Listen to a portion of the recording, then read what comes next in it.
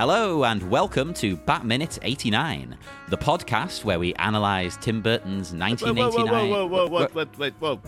What is it? What? Bat Minute. Bat Minute, yeah, that's our show.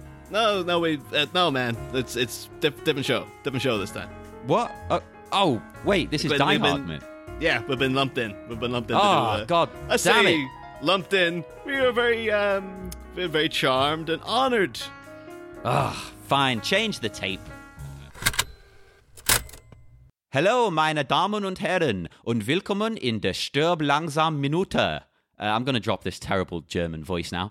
Yes, welcome to Die Hard Minute. I am one of your guest hosts for this week. I am John Parker of Bat Minute 89. And I am the other guest host for this week, Niall McGowan, also of Bat Minute 89, from whence we hailed. So Who'd have thunk it? Both of us from the same show. I didn't know you were going to be here, to be honest. Well, I wasn't supposed to be then. I just kicked in the door when I heard, like, you're doing Die Hard. What the hell? I was trying to get rid of this guy. Jesus. That would have been an interesting idea had they done, like, we're just mix and match the hosts from other shows. So, like, it could have been, like, you know, me with, you know, George from Mogwai Minute or something. Oh. Or, like... With hilarious consequences. Like one of them likes his cereal with milk, the other doesn't like cereal at all. Oh. But anyway, Die Hard Minute. Welcome to minute 21 of one of the greatest action movies of all time. The minute starts with the criminal's plan kicking into high gear, and it ends with one of the most German men in history wielding his powerful tool. He is, like, Which, we can't, we'll get to it when we get to him, but, like, I can't help but feel that he was cast for very specific reasons. yes. As we begin, we see the guy from the previous minute there manning the main desk and putting on the jacket. Yeah. Getting into disguise. He's lucky that it's vaguely the right size, to be honest. Because I'd love to see this scene, but the jacket is like huge, like David Byrne. or tiny. But would that be like Indiana Jones, though? That's what I was thinking. I was like, yeah, we get him, and then, like, he has, like, they could have had him in, like, a more of, like, a bellhop kind of outfit with, like, a little fez and stuff on top. And he just, like, looked really ridiculous with, like, this huge shirt collar and, like, the cuffs poking out the bottom. It does always seem a bit too convenient in these movies that it at least sort of fits. But, you know, I can go with it. Maybe they eyed the guy up the day before and picked the right one of them who would fit into his clothes. But, like, this guy, of course, we're talking about, who's probably been identified in minutes previous to this, but that is Eddie, Eddie the terrorist, I guess we'll have to call him. Eddie Terror. Yeah, that's good. Not actually a bad name. Yeah, he's played by Dennis Hayden, who's a man who apparently is noted for just looking like Huey Lewis, but I don't even think he looks all that much like him. But to be honest, I don't see it. No. Any excuse to reference him is good with me. Yeah, the thing is, if you Google him, it literally comes up. Like, the first thing is, like, is Huey Lewis in Die Hard? And it's like, he doesn't look anything like him. But I guess he looks bloody well should be in Die Hard. Yeah, could only have improved this terrible film. How dare you? That's genuinely insulted me, even though it's a joke. I can't even bear to consider that. Dennis Hayden, though, is, like, I'm sure, like, again, people have probably gone through what he's been in, but I was most excited to see that he's in Wishmaster. Oh. It's not classic, but Wishmaster's good fun. A lot of people might remember Wishmaster was a series of films from the late 90s through early 2000s in which, you know, there was a gem that had an evil djinn inside, which was like a genie. And, how like, original. Yeah, and he had, like, it did the old business of, you know, you'd make a wish, but then you'd get whatever you desire. But it would be a monkey's paw situation where, like, the wish would always have a twist in it, and like, there's one. I was disappointed to find out it's not who Dennis Hayden is playing, because he's marked down as playing as a guard. But and I remember there's a bit in Wishmaster with, it's actually, I think it's Kane Hodder who plays Jason in, like, the Friday the 13th films, where, like, he's preventing the genie, who's disguised as a normal human being, from going in somewhere, and he's just like, oh, you're gonna have to get through me, buddy. I wish you'd try. And then the genie's just like, as you wish. And he turns him into, like, a glass door.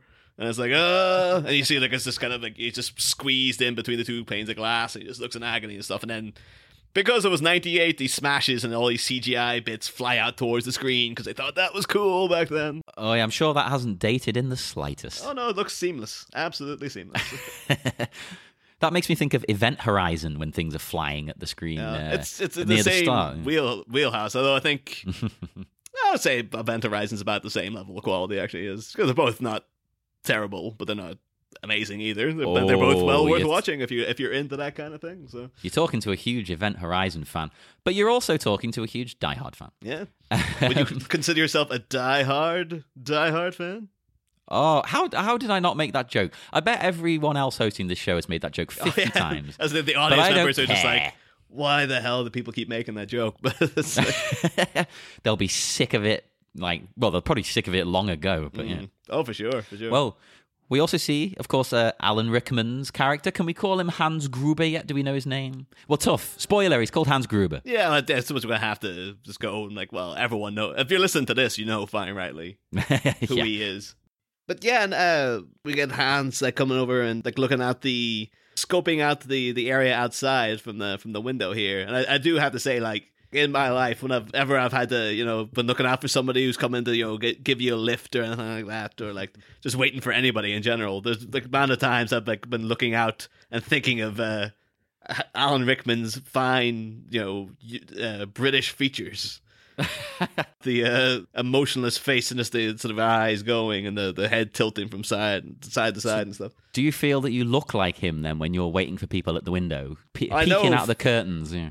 I feel like I'm channeling him, but I don't. I don't look as handsome as Alan Rickman, but he's not particularly handsome man. Well, you said fine British features, yeah. And my partner Lauren, her dad looks remarkably like Alan Rickman. Like it's the spitting image of him. It's creepy. This is the thing I can back up because there's been times I've met him. I'm like, holy crap! It's like the resemblance is remarkable. There, yeah, he looks so much like him. And once he did dress as Snape, and that just blew my mind. I was freaking out. Has he ever tried to go for the Gruber beard? Because it's a fine beard. I don't know why. Maybe it's because it become so synonymous with his villainous parts, because you think Alan Rickman with a beard, you think Hans, you think the Sheriff of Nottingham. Is he just like, no, it's a if I want to go get other parts, I have to shave. If Star Trek taught us anything, a beard is evil. Yeah, that is true. But yeah, I was going to call him Alan Rickman there. Hans Gruber, of course, when he approaches that door there, he places a mysterious device on it. What could it possibly do? Oh my God, that my thoughts are racing. It could be anything, but it just appears to seal the door shut. Now, is it some kind of main key that like locks up at night? I think this is just like what was in 88 considered like the height of technology, and just like much like earlier the McClane having to do the touchpad thing to find Holly. Like back, even a couple of years back, like I can remember watching that and like, whoa, what kind of crazy sci-fi is this? And then like now it's like, yeah, that's everywhere and everything. And it still doesn't work. No, it doesn't work. You still have to jab it the way he has to jab it. But I think it's still like that what Hans has there is just a simple key card. But like back in 88, it's like, oh my God, it's so high tech and fancy. That's what I thought. Like, because when you first see it, you're like, oh, it could be anything. And it's just like a key. But so I'm assuming this is the key they've taken off the guy at the main desk that maybe they lock up with at night. Because my initial thought was like, well, why isn't it already locked? It is night. Yeah. But then I was like, oh, wait a minute, though. They're upstairs having a party. That makes sense. So it all ties in. I think he does throw it over to Eddie, who then seems to sort of fit it into his jacket, doesn't he? So it's like, it's a thing that he has to have that, so... But there's one thing like I wanted to bring up as well, because like we see over, even the front desk is shaped like it's all over the front windows is the Nakatomi symbol. Oh yeah. And like I was wondering, do you think I'm assuming it's supposed to look like the building from above, like it's got the weird kind of jagged outline, and then there's like 3 circles in the middle, and I'm assuming that's what it's supposed to be evoking. But to me, I was wondering if it's because we went out with the film set at Christmas, And it kind of vaguely reminds me with the 3 little dots. It reminds me of Christmas holly, like, you know, the little drawings of holly you'd see would have like the 3 berries and then the leaves. And then it's like, oh well, this is where McClane's wife Holly works. So it's kind of like, oh, it's folding all these things in together. That's a hell of a lot of coincidences, though. It could be when they're designing it, it was just like, well, it has to look like something. So let's go for something Christmassy that also kind of ties into other things in the film and stuff. But well, yeah, I'd not thought about that. I did assume it was kind of the shape of the building. Didn't know what the hell those dots were meant to be. But it also does weirdly look like a spaceship in a game I had on the Atari ST. So I'm also going to assume there's some kind of tie-in there. Yeah. Oh, you can never know. You could come to a guy and he's just like, yeah, it was entirely based on the aliens in that game. Well, the Nakatomi clan is a Japanese aristocratic sort of a clan. So maybe that is like sort of based on their symbol. I'm not actually sure if they had a symbol. I imagine they did. Like, you know, over here we had seals and things. Oh yeah, of course, in the old school Game of Thrones style, we have your house sigil and whatnot. But I've always wanted that. Maybe I'll just rip off the Nakatomi one. There you go, done. Well, I think if it's announced it on air now, so everyone's going to be like, "Oh, what the hell? You can't do that. You've trademarked it now. You can't do that." But anyway, so yeah, he does. He throws over what we're assuming is the key card back over to Eddie, and I just think it is a kind of really, it's a small thing, but because it's so seamless and cool, because he just throws it over and he catches it and then he fits it in and he sits down, and it's like it's really evoking the fact that everything that these people are doing is like running like clockwork. It's just everything's perfect. And so, oh yeah, they've planned this for ages. You can tell. Yeah, there's like no time wasted to walk over and hand it to him. It's like, no, I throw it to him and then I storm off and go and look cool elsewhere, you know. So. Well, he does look pretty cool. I mean, Gruber swans off there with another member of his team. They're quite a motley crew. These guys, they're all very different. Get the action figures, collect them all. Okay, so have him, and then we'll get into like the rest of the various members of the Gruber collective in a bit. The Grubers. And in the later minutes this week. But hang on, what about Gruber's Grubs? Hey, there you go. Right. I think it's like they pitched this though, and like he pitched this as like, fellas, what I think we should really call ourselves the Gruber's Grubs, and then it's like, and Carl just shoots him like that Carl look of like, ugh. It's like, all right. Well, he couldn't give him a 9, you know, because you can't insult Hans. But to be fair to Carl later on, he just outright flipping defies Hans several times. But he's had enough by that point. Yeah. I don't think I don't think it's part of our mandate to talk about the relationship between Hans and Carl, but it does seem like it's he's got Carl in because he's the best at what he does, but it's like this guy might not necessarily listen to everything that Hans has got to say. Like he's going to be very much like, I'm here because I want to be here, and you're my boss. I'm like, yeah, you've set this all up, but like, and I'll follow what you're saying. But if I think otherwise, screw you. You know, that kind of like. Yeah. We have him, and then we have Theo, who featured more heavily in the minute before. But that was the report on Theo, because he seems to be more of like a stage actor. The fellow who plays him. So. Are you belittling his career? No, not at all. It's just more like if you go into his IMDb, it's just like, no, he's not in much. So it's clearly you're not part of the stage actors database. Yeah, but he's not in Wishmaster. So the hell with him. Man. Every time you say Wishmaster, I keep thinking of Puppet Master with Greg Sestero. I say with Greg Sestero, he's in one of them. Yeah, Puppet Master 9 with Greg Sestero. 19, perhaps.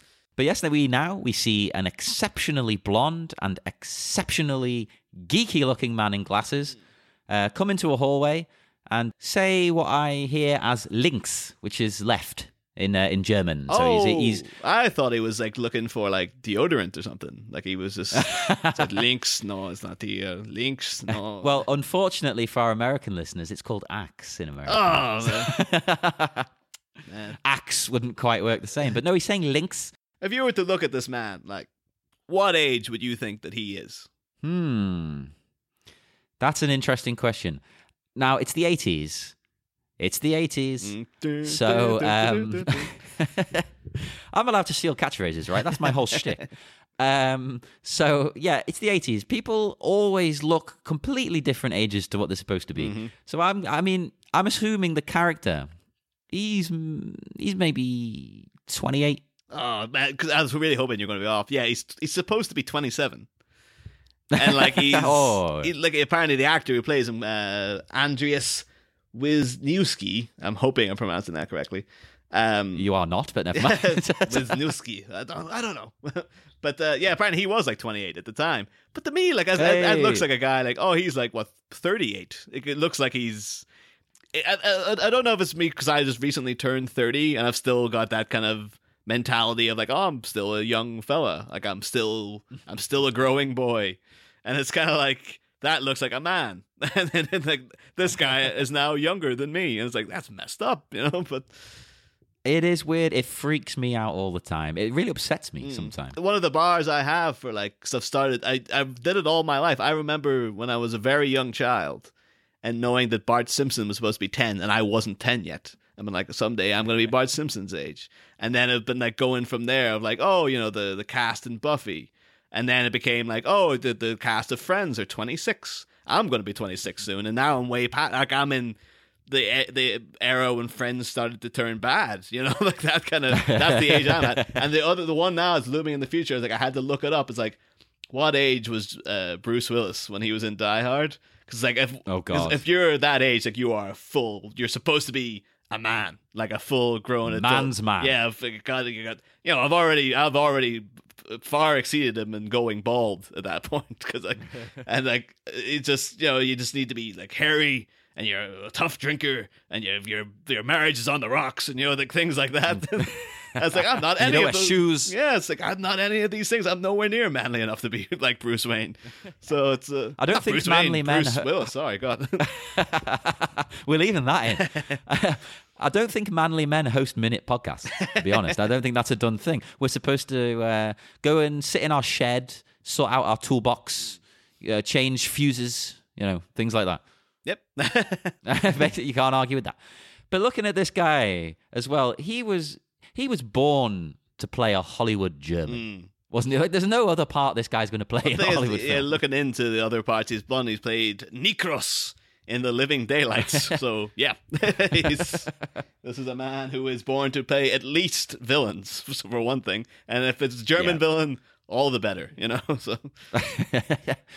But again, he's as I say, he was saying links as he turned left. So he's reciting which direction he wants to go. Because as you can hear, he says left, right, left before he even gets there. So he's clearly doing this from memory. He's maybe in the planning stages, he's been going through a blueprint, looking at some floor plans, getting it all down in his head. I can imagine it was Hans who was like, I've done it for you. Take these directions. And all you have to remember is like left, right, two lefts and a right. You know, that kind of thing. Well, time's of the essence. They've got to move. This operation is like clockwork. I know it's only just come in, but you can tell already. Oh, yeah, of course. I suppose because we kind of alluded to it, but should mention that this character is Tony Vareski, who, of course, is the brother of Carl, who is Hans's right-hand man. As you will find out as if you watch the rest of the film. And potentially listen to the rest of these podcasts. Which you should do. Listen to them all. But all great hosts. Yeah, but the only thing really notable about Tony, beyond what happens to him later, is that he's named after, in the book, Nothing Lasts Forever, Hans Gruber is actually called Anton Little Tony the Red Gruber. And it seems as if... Yeah. And it seems as if like this is... They've named this character, Tony, after Anton Little Tony Gruber. So it's like Little Tony. Yeah, Little Tony. This sounds like a mobster. I think. I don't think it's a wise decision that they changed that. I think it's a terrible name. But I'm not buying that. I'm not buying that he could take over this building in 5 seconds flat. No. I don't know as well because they had to go for the most German name imaginable. Then it's like, well, Little Tony doesn't sound German. They're gonna have to call him something else. Well, like what's the most Hans? There you go. That's a German name. I will also note as well as a little plug for our own show this weekend we have a character called Anton coming up on our own show who may be getting a little hot under the collar. Oh, so, nice reference. Yeah, Batman in 89. So, but then here, as he goes down the stairs, he does a totally unnecessary but awesome slide while holding onto the sides there. And when I was a kid, like, I would do this all the time, constantly thinking I looked like a badass or something, because I was trying to do that. I was trying to be him. See, I never did it, and it was also because I was just I was a bit scared, because I was one of those kids. I didn't like anything where I could potentially get hurt, and sliding down banisters was like, well, you're just going to go falling off. And that's because I frequently saw kids in our school who did it and fell off and busted their head open. So I was like, I'm not touching that. So, to be fair, I did once really hurt my leg. So you are onto something. But I think you are being overly cautious as well. I mean, you do have the allergies, though. The allergies. Yeah. Hey, but I tell you, 30 years old, never broken a bone. So. Yeah, more than I can say. I've broken. How many times have I broken? 6? 6. To be fair, 4 of them are the same bone, and then another 2 of them are a different same bone. Welcome to John's Bone Minute. We can go through each bone. That doesn't sound right. Oh, that's it. That's your. We're not going to talk about. We ain't talking about my bone at all. That's John's private After Dark podcast. So. Hell, God, baby, damn, no. Because I had to just throw in a little Twin Peaks reference there as well. Just why not? Let's go for it. Gotta get it in. Which also sounds terrible with the bone thing. We need to move on. Yes. So he keeps walking down the corridor and does a little hop over the railing, which is another thing I would constantly do because I thought I was some cool kid, whereas I was actually short and fat. So he didn't look quite as slick and effortless as this guy. But, I'd give it a shot. This guy gave nerdy dweebs like me hope that we could be cool. Like, we wanted to be this guy. Because he's clearly a bit techie. He's nerdy. He's got the glasses on, which was the symbol in the 80s. Oh, yeah. But he's awesome. Yeah, we do see that he is, in fact, as a bit of evidence of his techie prowess. He is the guy sent to take out, because as we see him approach here, we see the sign, Pacific Bell Employees Only, which reference to, of course, Pacific Bell phone lines, the big phone company in America, which is indicating that he's about to cut the phone lines. Right. Well, I had to look that up to see if it was real, because, of course, we don't have them over here. No. So I thought, have they made it up for the movie? No, it's real, which I imagine then is to indicate to the audience immediately what he's doing. And I think it's, in America, that'd be like, oh, it's instantly, whereas over here, like, you'd have this sort of like, once the phone lines go, you realize, oh, that's what he's doing. But, of course, because he has... Oh, actually, we'll talk about that in upcoming minutes because it's a real character moment between what the differences between him and Carl as brothers. What you see in both their methods in dealing with this, which we'll save it. We'll save that one. Oh yeah, yeah. But I have to say, he takes out the little handsaw here, and I have to say, as soon as he revs it, that sound effect instantly brings me to RoboCop. Like when they're like any like that whole business of like when they're first fitting on the visor and you see everything from his POV and you hear the sound like it's an instant thing. Not. Yeah, but it's an instant like that's RoboCop to me. It's like that's an instant thing. But now that's all I'm gonna hear. Damn it. So yeah, he saws off the cover with the little saw there. I don't know what you call that tool. As we established, we are not manly men. Manly men. Bringing the 2.5 Men theme tune into one. I bet you never thought that. I've never even watched the show. That's why I'm shocked. It's like, how the hell do you even know that theme tune? Like, I'm surprised I know that theme tune. But. I don't even know if I got that right. It might be men or man. I don't bloody know. Who cares? But anyway, so he saws it off and he starts grabbing the cables. So we assume he's going to disrupt the phone lines, as we said.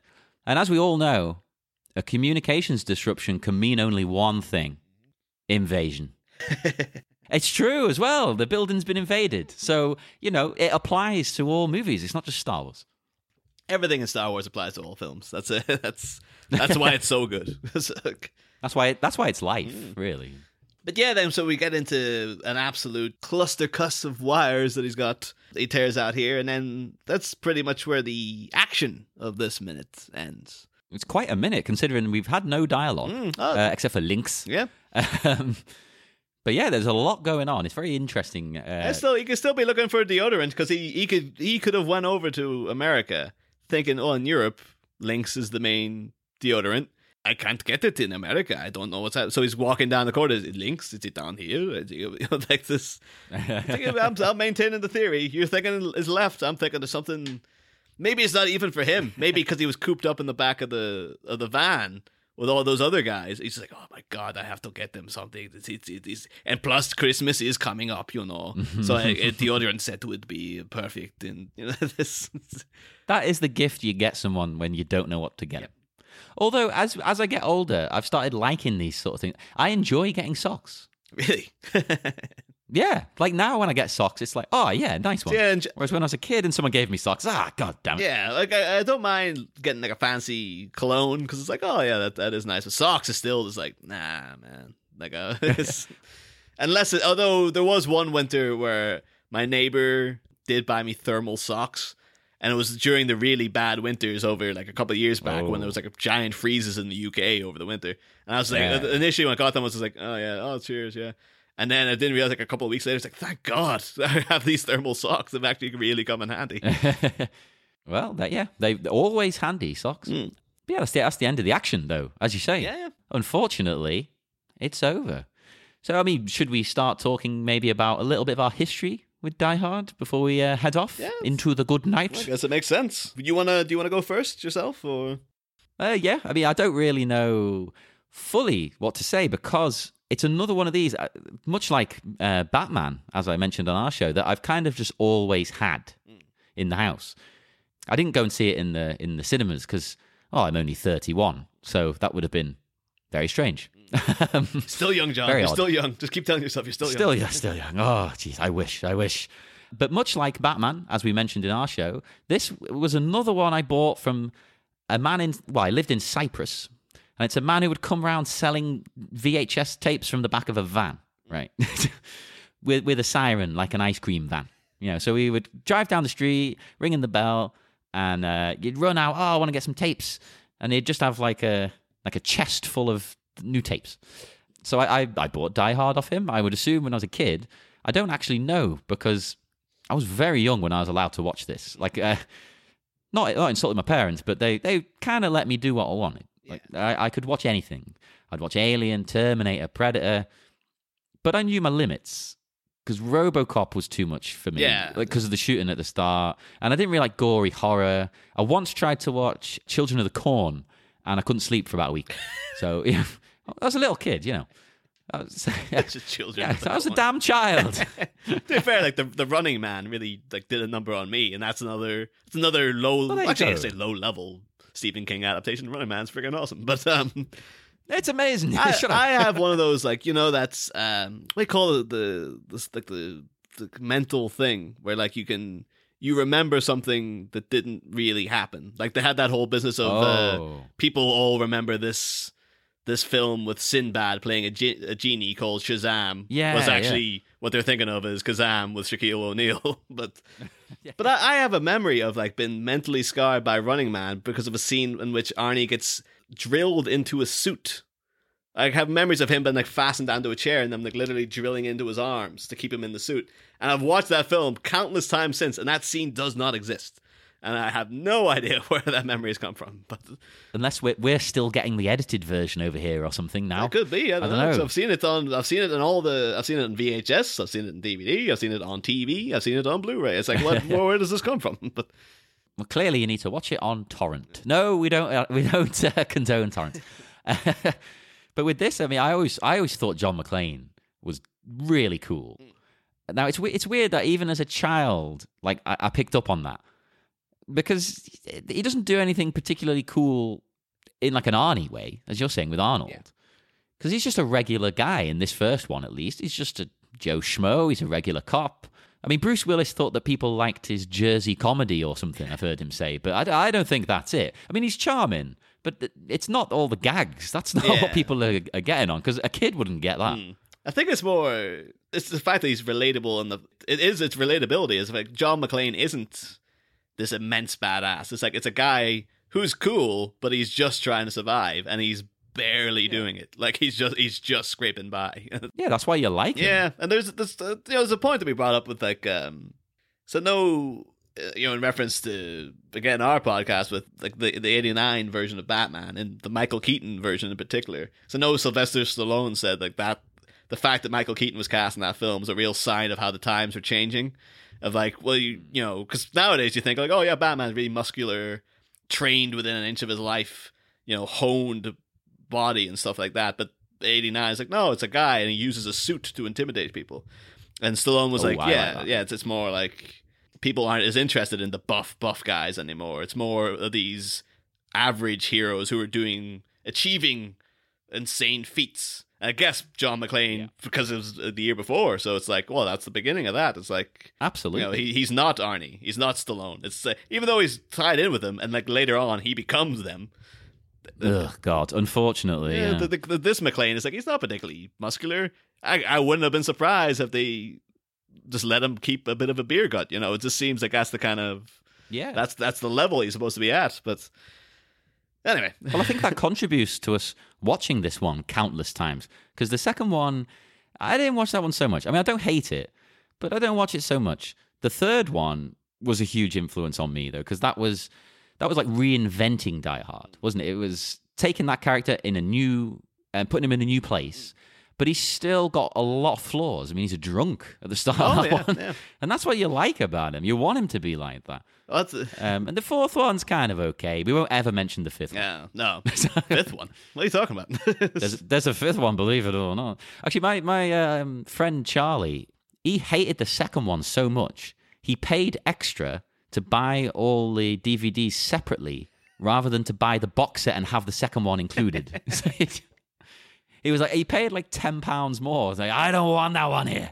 Get it out of my house. So, I'm not a big fan of the second one, but it's like it's all right. It's watchable. Like if you look at the two of them back to back, you say like, whoo, there's been a drastic drop in quality here. But like it's still it's much like the fourth one, because the fourth one, if that wasn't a Die Hard film, if that was like just some other Bruce Willis action film, it'd be all right. It's fun. It'd be awesome. Yeah, you'd think this is cool. But it's just because it's got that name affiliation, and you're like, well, you need to pull your socks up here, buddy. Like it's like you're a Die Hard film. You're not some friggin' 16 blocks. Come on, you know. This ain't Hudson Hawk. Come on, get your act together, kid. God damn. Well, I mean, have you got any history with the movie in particular that you haven't mentioned? Well, the thing is, I actually came to this film, I would say, a bit later than some of the things that, much like yourself, like I would have grown up with things like, you know, Terminator and Predator and things like that, and they're sort of omnipresent throughout my life, whereas like I don't remember the first time I saw them. They were just always there. But I do remember the first Die Hard in a way, because it was slightly later. I think I was about 12 or 13 when I first saw it, and it was because like I'm from a small town in Ireland, and you know, back shockingly, and back then, like nowadays where like, again everything's omnipresent. Like you can, if you want Die Hard, it'll probably be on one of the multitude of TV channels you have, or you can get a DVD of it for next to nothing, and you can find it anywhere. But in my hometown, it's like they had the city, which was 14 miles away, and then there wasn't a lot of selection there. And then in the actual town itself, you had the video shop, which was you get the rentals. Going back a few years. Yeah, and you'd have a couple of dusty old ones, a couple of classics, but Die Hard wasn't in them. For some reason, the Die Hard cassette wasn't there. Oh. And if it wasn't on TV, you just didn't get seeing it. So then, years would pass, and I remember, because I used to read Empire magazine loads, and I remember they had a little booklet one time, which was 100 videos you must own. And they had a little feature that Die Hard was one of them. And I remember looking at that, but like, this film looks great. And they kept talking about how awesome it was. I was like, I bet it is. I bet this is really great. And then I actually saw Die Hard with a Vengeance first. Because... Well, that's not a bad one to come in with. No. It's a good movie. But there was that kind of... like, I knew vaguely what was supposed to have happened in Die Hard from reading about it through Empire magazine and stuff. There's the bit where, like, you know, they're in the car with the FBI and they're going on about, like, oh yeah, that thing in the building in LA, and it has that little shot of hands falling, and I was like, what? And it was a big thing that I remember, like, a couple of years after that, like ITV did like this season, these new films we have to show, and they showed McClane going, "Welcome to the party, pal." And I was like, "Oh, Die Hard's gonna be on. Finally, I'm gonna get seeing this thing." Hey. Ages passed, and this just wouldn't put it on. And then it was one Christmas on Irish TV on Network 2. I got it taped, and I watched it about 50 times in a week. And it was one of those things of, been built up so much. I'm like, this thing's going to be great. And it actually was. I was like, this delivered. This completely delivered on the promise of how good I thought it was going to be. That is rare. Yeah. Because usually, even if something is good, if it's built up that much, the first viewing, I'm like, I think maybe because I was still a kid. Like, maybe if it happened now, I'd be like, well, I don't get this. Like, I finally sit down and watch, like, hey, I've never seen, Kramer versus Kramer. And then I'll sit down and be like, this is all right, Although I did just watch. I have never seen it. Actually, it is I don't know why I used that as an example. It's actually very good. But yeah, as a kid, though, you're just like, this is fantastic. Which is, a couple of years later, sometimes the tide can turn. But thankfully, Die Hard is that good a film that it stands. Like it was great then when I finally got watching it, and it still is a great film. So I'm very happy that we're both here to talk about it for the remainder of the week. So yeah, I mean that does it for minute 21 of Die Hard Minute, but we will be back 4 more times. So if you're sick of us already, I'd just wait it out. I imagine some people... We're not going to be around for that long. Just making a little note going, don't listen to minutes 22, 23, and 24. If you want some bumbling amateurs on your show, then we're the guys to call. But yeah. So, I mean, if you did actually like listening to us for whatever reason, you can check out our podcast, Batminute 89, and you can, find us on Facebook, Twitter, Instagram, all of those. And for Die Hard Minute, you can tweet at Die Hard Minute. Who'da thunk it? And there's also the Facebook group, the Die Hard with a Podcast Listeners Limo. That's a mouthful. And there's the big site, diehardminute.com. If you'd like to catch up on other Movies by Minute podcasts, you can also visit moviesbyminute.com for more information. And join us again tomorrow when we will be back for minute 22 of Die Hard Minute. Yippee-ki-yay, mother fudges. Tell me you got that. I got it. Hit your heart on Channel 5.